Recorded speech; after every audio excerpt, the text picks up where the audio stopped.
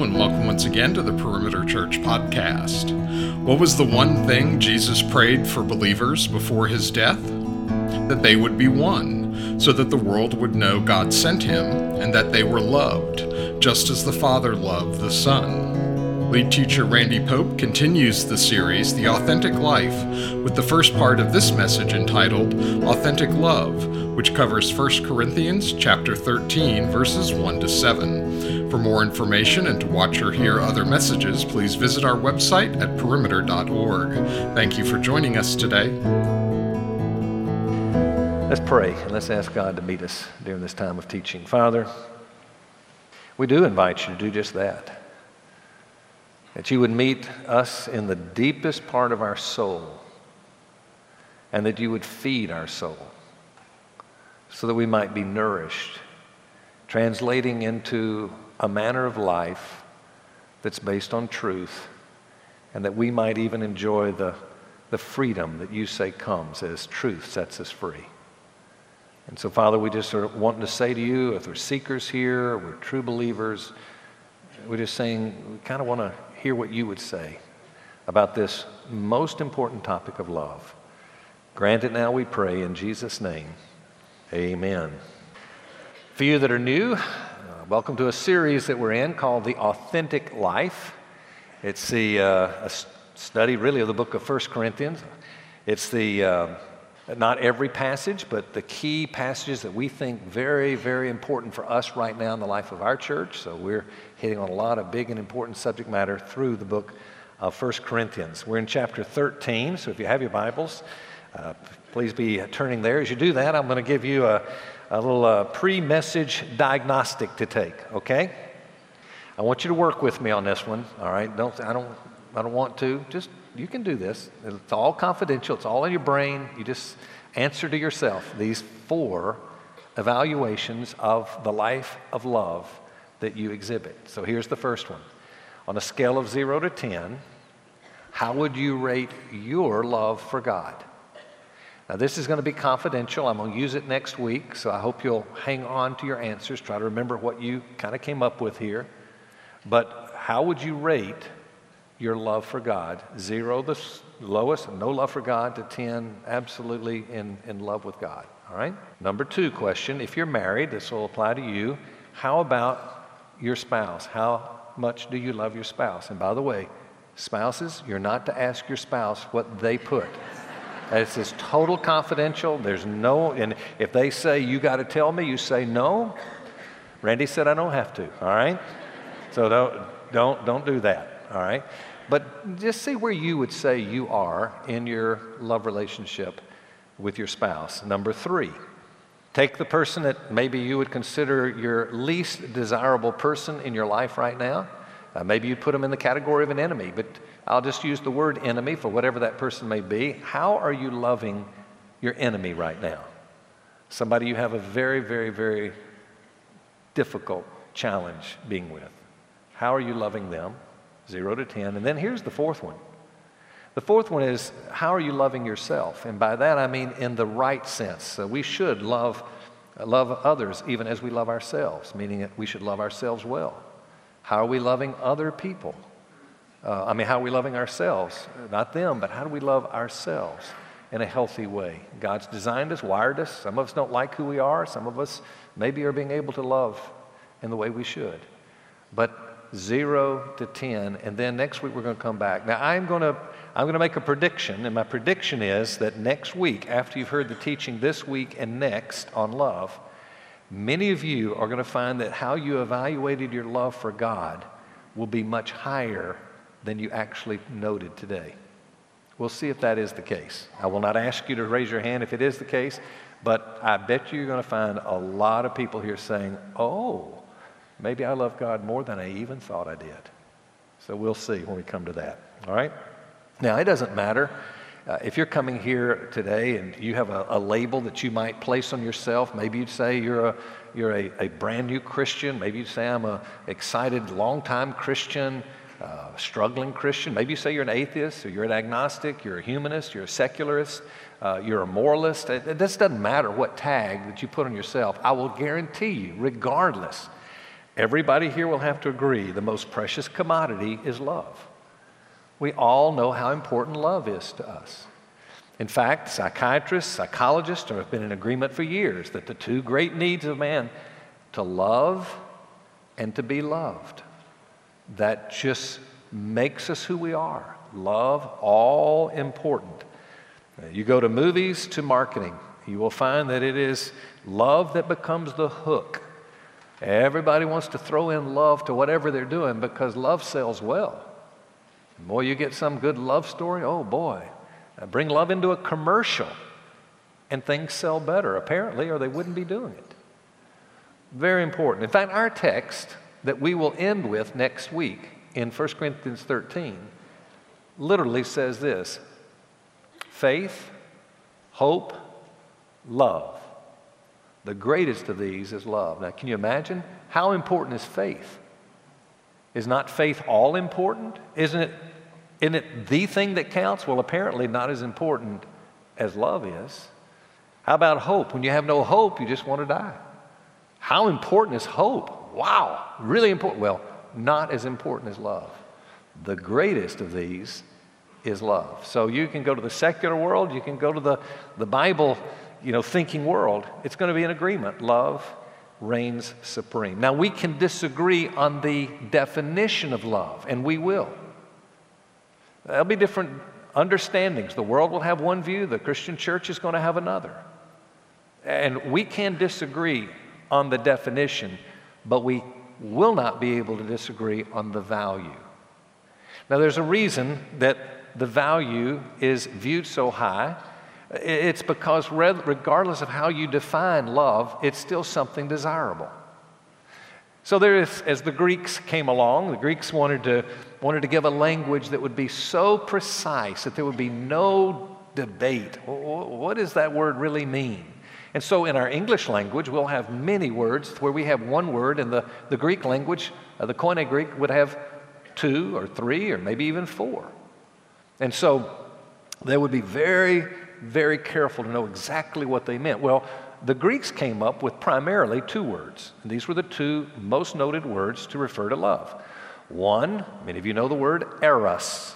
We get the word erotic from it. There's eros love. It's a type of love that's sensual. It's the same type of love that an animal would have, a human has, and it's where things get flowing inside, and you want and you go after. It's a type of love. Then there is, secondly, what's called phileo love, and many of you know that word. It's brotherly kindness, as it's known. It's where someone cares for somebody else, just as a friend and so forth. It's something very appropriate. Everybody believes in. It's all good.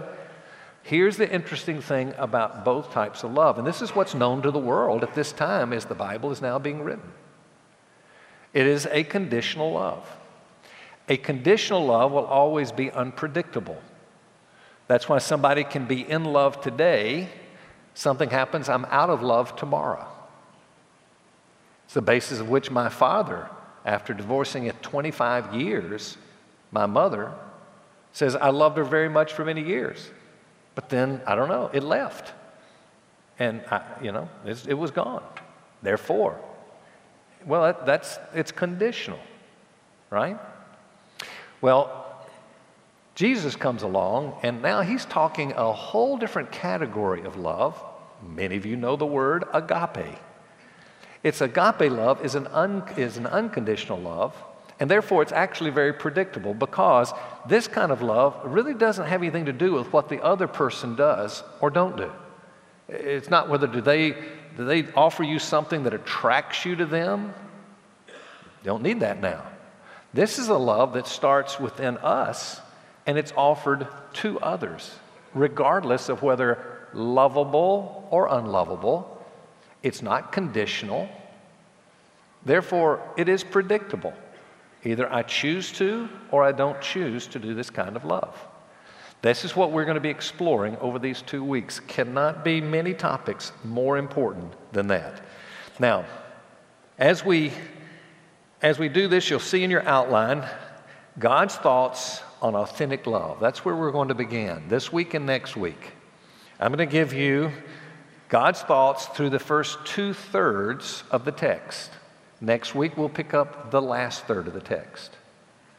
At the end of both of these messages, I'm going to be talking about three applications of sorts. They're really contrasting authentic and inauthentic love. And you'll see the difference between the two. I'll do one of those three this week, and then I'll go to the last two next week. And that'll put together in a package these 2 weeks. Now, you got to know the background to the text before I read it. The background of chapter 13 on love is chapter 12 on spiritual gifts. Now, you need to know this. Spiritual gifts refer to a God-given ability placed in every Christian, most agree at spiritual birth, where the Christian is enabled in such a way through this giftedness to in some way enhance the kingdom of God in some form or fashion. That's what a spiritual gift is. Now, gifts were put in different categories. 4 places in the Scriptures, in the New Testament, that talk about different gifts, and you put all that together, and basically they're divided into speaking gifts, maybe the gift of teaching, maybe the gift of exhortation. There was a second type of gift that were serving gifts. Maybe it's the gift of mercy. Maybe it's a gift of serving itself, the gift of serving. Maybe it's administration, all different ways that you can serve. But then there were these other gifts that were called sign gifts, and this comes into play to understand the background here. The sign gifts were gifts that were used of God to signify mainly to the non-believing community the power of God.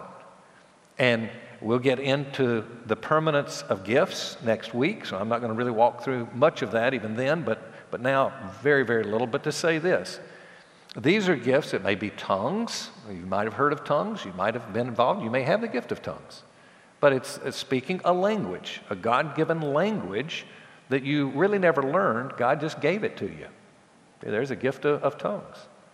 Now, there's going to be debate through the next week's scripture of are they still the same exact as was then? Has it changed and this, that, and the other? We'll look a little bit at that.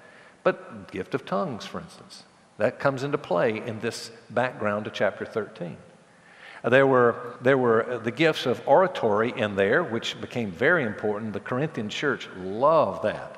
And so whether it be a sign gift where there were miracles and messages that people were receiving from God that could not be known outside God giving it to them, and then they speak it and wows people, all of that was in play.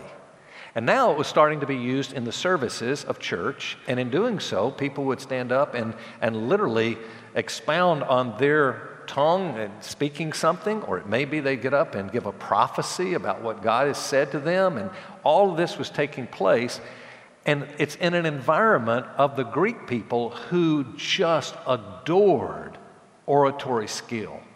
I mean, that was the great orator would be for us the movie star, the great athlete, the person that this became the big deal. And so with many of these people, what they were doing they were bathing in the beauty of their abilities to use these gifts. And there was this attitude creeping out. Let me tell you, I have spoken eloquently, and not only have I spoken eloquently, I have spoken from God. And oh, by the way, you need to do it too. If you don't do it, then probably you're missing something that God would really want you to have. And it was causing division and conflict, and all this stuff was happening in the church. So the Apostle Paul comes along and he says, okay, let's deal with that.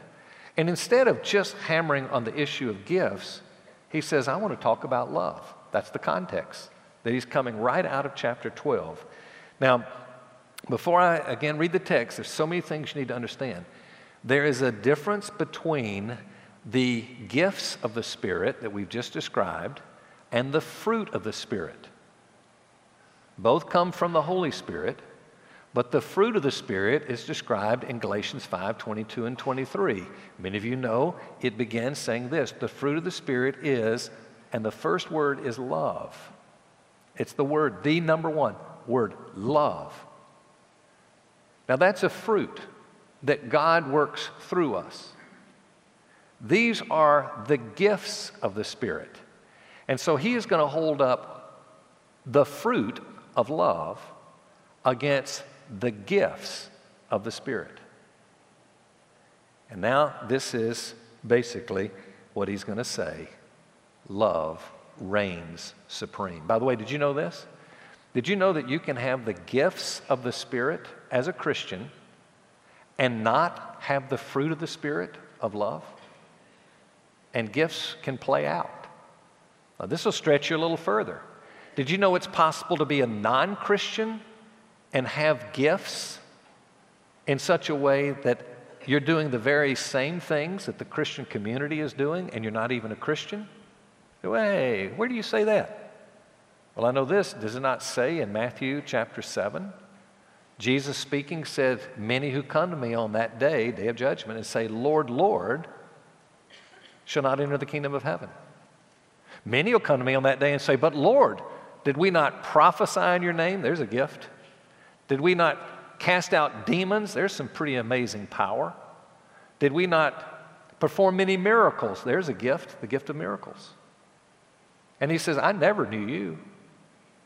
So obviously he's going to say, well, don't get too enamored with the gift stuff. Really, it's this love stuff that's so very, very important. So imagine that someone enters into your life experience, maybe a pastor of a church. And let's assume that this pastor is the most eloquent speaker you have ever heard. I'm talking, never looks at a note, can go into the depth, is humorous and also appeals to the heart. I mean, the total deal, the whole package in one person. And that person, what would you do when you leave church, hearing that person? Oh my, he was the so-and-so. Maybe you're in a place, a class, whatever, late. Oh, she is the most unbelievable. Oh, it's just amazing just to sit on them. You would just be wowed by them. But what if that person not only was that kind of communicator and orator, with that depth of insight into the Word, let's assume that they had unusual power in this sense. They could absolutely just sense what was going on in your world. In fact, from time to time, could say to you, by the way, God told me this about you. And it's something that you have hidden from every person. You've never spoken to anybody. No one could ever know except God must have spoken to you. And now you'd be, wow, amazing. But what if, beyond that, this person had such faith, they could pray believing God for things, could walk out on the ledge in such a way and just trust God, and you watch them in faith like you have never seen before, and you say, whatever this person prays for, it just seems like it happens. The faith they have is absolutely incredible. And what if this same person, just the most generous person you've ever met, would give anything they had, in fact, everything they had, away to poor people. They'd just say, here, you take it, you take it, you take it, you take it. And maybe at the same time would be the person that you know. This person would give their life just like that. They'd be martyred in a second, and you know that. There's no doubt in your mind. Now, what would you think about that person? Would you not just be so enamored? You just say, this person is incredible. I want you to now hear what Paul says. We're going to look, first of all, the priority of love, verses 1 through 3.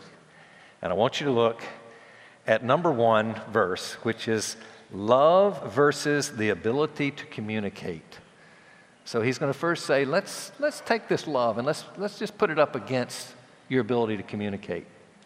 He says, if I speak with the tongues of men and angels, but do not have love, I become a noisy gong or clanging cymbal. He says, I'm as good as a noise maker, if I can even do that, but have no love. He's now going to compare love against spiritual power. He'll do that in verse 2. He says this, if I have the gift of prophecy, that is, God giving us promptings of which we put our own human words to that promptings, call that a prophecy. Know all mysteries. Mysteries refer to the depth of the understanding of redemption. They can just dig right in and see things that no one else seems to see in the Word of God. And all knowledge, probably referring to a word of knowledge, the word of knowledge where God prompts, gives you things, you speak, and then you say, this is what God said, and you pass it on. A word of knowledge. If I have faith, even so as to remove mountains. Now, we know that's figurative, but to remove a mountain is saying these would be doing things, you have faith to do things that are seemingly that impossible. That's the type of things that you can do. Even if you can do that, but do not have love, I am nothing. He comes to number 3, and he compares love to discipline of the deep, deep commitments. And he says this in verse 3. If I give all my possessions to feed the poor, if I surrender my body to be burned, that would be martyrdom. But I do not have love, it profits me nothing. Which, you know what that says? Hear this. It's possible to do all of those things and not have love. You could do all of those things, call them the fruit, or call them the gifts of the Spirit, but not have the fruit of the Spirit. Can I say this? Don't ever trust any leader, myself or any other, beyond what's appropriate to do. In this regard, don't ever put anybody on a pedestal to say, oh, they've got to be God's person because look how they're being used. That is not true. People can be amazing. They have been through history. Found out not even to be believers. Later to give their story. I did all these things. This is what God did through me. Never even a believer. He's saying what counts is love. And that's why, folks, if we get out of here in 2 weeks and we don't understand love, let me tell you, we have failed it all. It won't matter. So we really want to get this one well. In order to be able to do that, I'm going to use something very repetitious to many of you, but it doesn't bother me at all because I'm a big believer in repetition. The more you hear something, the more you know it, understand it, the better you can give it away. But if you're new with us, I think this will really put a lot together for you here, and I think it fits well where we are. I put a box here, and I'm going to put God in that box, and I'm referring to anybody who believes in God. This is going to apply. If you're a theist, meaning you're a God believer, may not be a Christian, but you're a theist. If you're a Christian, doesn't matter, but if you're a theist, then you want to relate rightly to God. In other words, you want Him to like you a lot when you die, right? So, we got to somehow deal with that, and we can do it in one of 2 ways. Because I'm going to put up 2 boxes here. The first, I'm going to put the word performance. Performance. And so if we're going to perform for God, I'm going to put the line from what we do here to God, what we do for Him or because of Him, and I'm going to call this religion the religion of do. It does create a righteousness in us. This is important. Everything that Paul is saying, if I can do this and this and this and this, those are pretty righteous things. But if that's all you have, it is nothing. And so that can be in this box of performance. It creates what I'm going to call a dash righteousness because it's a particular type of righteousness, and it is a self-made righteousness. We call these people self-righteous. We say we don't like self-righteous people, but really we do. What we don't like are arrogant, self-righteous people. We don't like haughty, self-righteous people. But let me tell you, our lives are filled with people that we enjoy and love much, who became righteous, good people in their own willpower and their desire and sense of this is the kind of person I want to be. And they do the right thing, they're righteous in that sense. Now, the story I tell, I'm not going to go into it at all, but the story I tell to explain this is the person who promises his wife that he's going to take this particular Saturday, devote it all to her, and promises I'll never, nothing will come up. And then a golf opportunity, Augusta National, first and only chance in a lifetime, comes up that day, and he's trying to get out of it. How do I do this? I promised her, I said nothing will come in, buys her flowers and necklace and gives it to her, and she's all excited about it, and just, I can't believe my husband's done this. And then finally he says, okay, let me tell you, there's something I like too, and mentions about golf and Saturday and so forth. And she realizes that this has all been to kind of butter her up so that she would be willing to let him off the hook. And now that those flowers, they're thrown in the trash, the necklace is broken off the neck, thrown in disgust, and say, you repulse me. And it's not because she stopped liking flowers or she stopped liking necklaces. It's because she saw the motive behind the action right here. That is what we're talking about. All of this stuff that Paul has mentioned, it fits in that category. It can fit in that category. And maybe it doesn't fit in this category, but it's good stuff. Here's how that happens. It's because we've entered into this realm called of grace. Grace is God doing for us what we can't do for ourselves. Therefore, the line goes from God to us. This is the religion of done. It's what he has done for us. It creates righteousness, a particular righteousness, but this happens to be Christ's righteousness. He made him who knew no sin to be sin on our behalf, that we might become the righteousness of God in him. That's in this very book that written to the Corinthian church from Paul. So this is this thing where God takes his love and pours it into us. So now we have this incredible ability to love. At the end of the sermon, I'm going to read Romans 5:5. It'll talk about the love of God being poured into our lives. This is where that happens right here. This is when a person becomes a real Christian. I say, well, that when you just walk the aisle, you pray a prayer, well, it may include those things, but no. It has to do with this particular box here that's so critically important called love. And we read in just a few chapters in chapter 5, a few chapters before we're in now 13, and it says it's Christ's love for us that compels us to perform. That's how it happens. So if it starts here and it comes through what he's done, through a love that he has put in us that we now give to him through these things, that's a whole different deal. So, man, you put the fruit of the Spirit with the gifts of the Spirit, now you got something really good. But you have to always go back to this idea, is this really the love of God? Is it the love for other people that is agape love? It is the only way we can love God or people in a way that's not self-righteous. That's the best way I can put it. Now, we look now at the description of love. 4 through 7 gives us a description. Here's how it reads. Love is patient, love is kind, is not jealous, does not brag, is not arrogant, does not act unbecomingly, it does not seek its own, is not provoked, does not take into account a wrong suffered, does not rejoice in unrighteousness, but rejoices with the truth. It bears all things, believes all things, hopes all things, endures all things. Well, that's a pretty weighty list. I'm going to do this now. I'm going to very slowly read each one. You think about it. Some of them I won't make any comment. A few I'll make just a little tiny comment. And then I want to assure you that we might even then misinterpret what he's saying here. Here's how it goes. Patient. That means enduring suffering. By the way, that word has to do with people, not circumstances. It's not that we can endure bad circumstances. We endure bad people. Kind. It's an unfailing courtesy. Is not jealous. Not spiteful because of what others have that we want. Does not brag. Meaning does not boast. It's not arrogant. Does not act unbecomingly. Does not seek its own. In other words, looks for other people's viewpoints. Considers others even more important than themselves. Is not provoked.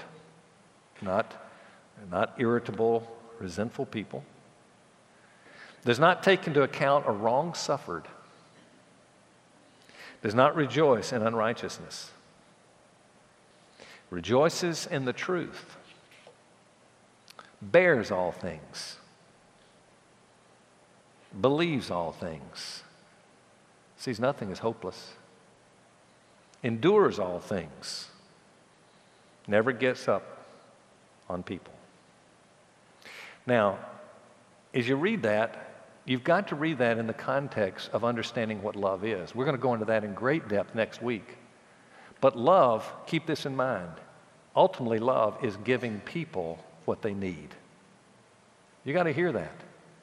Because that's going to have you look at some of these descriptive words a little differently in this regard. What he is doing is saying, given just the understanding of love, this is what love would be. Are there conditions and situations where the best way for you to love is maybe not to appear that you are doing these things? For instance, let's take the issue of believes all things. So a chronic liar comes up to you. They lie. Everything's a lie. Are you as a Christian supposed to say, I need to love you, therefore I'll believe whatever you say? You know better than that. You wouldn't do that. That's not what they need. For you to believe what you know to be a lie? No. They need for you to stand up and say, not true, if that be the case. You can look through each of these, and there are conditions like that. I won't go through them, but where you go, whoa, understand this. You got to view it in light of giving people what they need. Now, that becomes hard sometimes. That's why we need counsel in many places. What do I do in this situation? Because the real issue is finding out what that person needs and doing for them. Which, by the way, interestingly enough, if you're doing what they need, it will be what you need. God's not going to put us in a situation where, okay, what I really need is one thing, and what they need is something else. No. And so at the very end, I'm going to make this real clear to you. You and I can never allow someone to determine whether we love them or not. Because if it's giving people what they need, a lot of people don't want what they need. They want what they want. And when you don't give it, they say, you're not loving me. And we have to be able to say, no, what I am doing is loving you. Now, next week, we're going to pick up with the permanence of love. I'll read it for you just to kind of let you see where we're going. You can see why it's a challenging text. Love never fails, but if there are gifts of prophecy, they will be done away. If there are tongues, they will cease. If there is knowledge, it will be done away. For we know in part, and we prophesy in part. But when the perfect comes, the partial will be done away. When I was a child, I used to speak like a child, think like a child, reason like a child. When I became a man, I did away with childish things. For now we see in a mirror dimly, but then face to face. Now I know in part, then I will know fully, just as I also have been fully known. But now faith, hope, love, abide these three. But the greatest of these is love. Now to close our time, I want to hit the first of three, basically showing differences between authentic and inauthentic love. So let's just hit the very first one, as you see in your outline. The first one is this. Inauthentic love is a natural emotion, while authentic love is a supernatural fruit. I don't know any way to write that was really accurate. All I can do is explain. Please put an asterisk by this. If you read that and you think that anything that has emotion is inauthentic, that is not what I'm saying. Emotions are good. We want emotion, and good emotions. Emotions can be good, emotions can be bad. They can be damaging, they can be the blessing of life. But we have to keep it what it really is by its nature, love. Inauthentic love, meaning the erotic love, the filial love, and so forth, it's a natural emotion. It doesn't mean that it's all bad, but that's where it begins and that's where it ends. While authentic love is a supernatural fruit. That is the critical, important thing to know. Do you know that I read a survey, it's been a while back, the survey, but 40% of people interviewed said that they believe that love was something that takes place at first sight. 30% more said thinks that it can happen at first sight. Which says the majority of people are probably thinking, yeah, it's something that does happen because they're thinking about the world's type of love. which is certainly a feeling-oriented love. And it's, again, it comes and it goes. It comes and it goes. One person said, love is getting weak knees when someone walks into the room and smiles at you, and then constant depression when they leave. Or maybe they're weak knees because of what their husband did and to you. Maybe it's depression because of what they did, but I don't think many people who've been married a long, long, long time say that describes. Let me put it this way.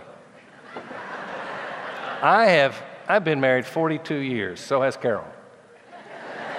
And let me tell you, I think we both agree that we love each other more now than we did when we first got married. I really think that's true. We understand love better, this, that, and the other. Don't ask her whether that's true or not, okay? But that's my story, all right? We love each other more. I'll guarantee you, last time I walked in the room with her, her knees did not get weak. When I left, there was no depression at all. And you that are happily married, I'm sure would say the same thing. That's not the way we view love. It is not the way to view love. We cannot love God without the Spirit of God. We cannot love people without the Spirit of God. The love we're talking about here is so unconditional that He applies it to spouse, He applies it to enemies. It's the same: love your enemy. Therefore, it can't be emotion. Maybe it turns into an emotion, a positive emotion. But we may love in the midst of the most negative emotion. We've got to clean up this whole idea of thinking it's all emotive. No, it is more than that, which we will see next week. I'll say this. To get into next week, I want to just cover this very for sure, and that is, if you as a Christian are saying, I cannot love somebody, that is a lie. It is not true. And as long as you think that, you're going to be like the basketball player who has the free throw that has to be made for the game to win. If you walk up to the line and you say, I can't make it, I can't make it, I can't make it, I can't make it, and you shoot it, you will not make it. But I tell you this, if you go up to that line and you say, I can make this, and you just say, I can make this, I can make this, there is a good chance you can make it then. But you're not going to do it otherwise. And there are Christians who are saying, I can't. No, as Christians, we have to say, either I won't or I don't know how. I just don't know how to love. Very important to know that. Now, next week, we're going to talk about the motive of love. We're going to talk about the measure of love. We'll see there why some of us will have to say, I guess I love God more than I rated myself as a lover of God. We'll see if that happens. But my last thing is to give you 3 words. These are my words of counsel. If you would like to start loving someone that you dislike, the first word is the word admit. You have to admit that you cannot, in your own power, love. It's a God thing. It's a fruit of God's Spirit. And if it becomes a fruit of my willpower, it's going to have its limits. And eventually, we can no longer do it. It has to be with the fullness of God's Spirit. Can't do it in our strength. So, number 2, appropriate. You've got to appropriate the power of God's Spirit. If you're as a Christian, and first of all, I'll say if you, as a seeker here, you wouldn't know how to appropriate God's Spirit. I understand that. You've got to, first of all, have God's Spirit in you, which is what happens at salvation. You go to the cross, you see His love, and your heart turns in love with Him, and He pours His love into you so that you can in turn love Him and love other people. So it starts with just being what's called baptized with the Spirit. You've got to have His Spirit just a part of your life. That's what happens at salvation. But then you've got to learn to appropriate the power of the Spirit. And if you as a Christian now say, I don't know when the last time I consciously appropriated the Spirit of God. I don't know that I would even know what to do to really appropriate. Outside say a little prayer, God fill me with your Spirit, which is not the way to get filled with the Spirit, just saying that prayer.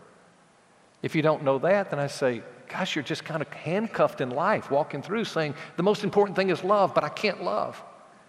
You got to know how to appropriate the power of the Spirit. I can't teach that now, but I've boiled it down to about 17 minutes, and if you go on perimeter.org/Pope, you can actually hear the teaching of what I think God's Word says about how to appropriate the power of God's Spirit. Third word I would give you is the word commit. This is where we make a commitment in light of God's power within us to say, Lord, you'll have to do it through me, but I'm going to commit to find what this person needs and give that to them. Whether they want it or they don't want it, I got to give them what they need. That's when we have loved at that point. A lot more to be said next week, for sure. So we'll wait on that at that time. My prayer is that God might enable you and me to take this thing, love, and put it where Paul says, it's the greatest of all things in our life. Get to understand it, get to know it, experience it, and let others experience through you. As we pray together, let's pray. Father in heaven, we ask that you would grant us to be able to do just that. And so now we admit that we can't. Some of us as seekers are saying, I know I can't. I'm not even yours. And I pray you would show them your love by the cross of Calvary. I might see that if you would give your Son for them, how would you not give everything needed? For us as Christians, may we do the same thing. Keep looking at the cross, reminded of your love, and may we appropriate now your Spirit as we ask that you would help us to remember what's true of our soul, what you've done in our lives, and to bend the knee before you and surrender everything to you and watch your power. Father, show us in detail, how can we meet needs of people that are among those we'll be in touch with? Let us be a people of love, not out of our own power, but yours. We ask this all in the great name of our Savior, Jesus. Amen. Let's stand. Let's sing together. You've been listening to the Perimeter Church podcast. Perimeter Church is located at the corner of Highway 141 and Old Alabama Road in Johns Creek, Georgia. Please visit our website at www.perimeter.org for more information, to give us your feedback, and find other messages from our teaching team. Thanks for making this podcast a part of your day.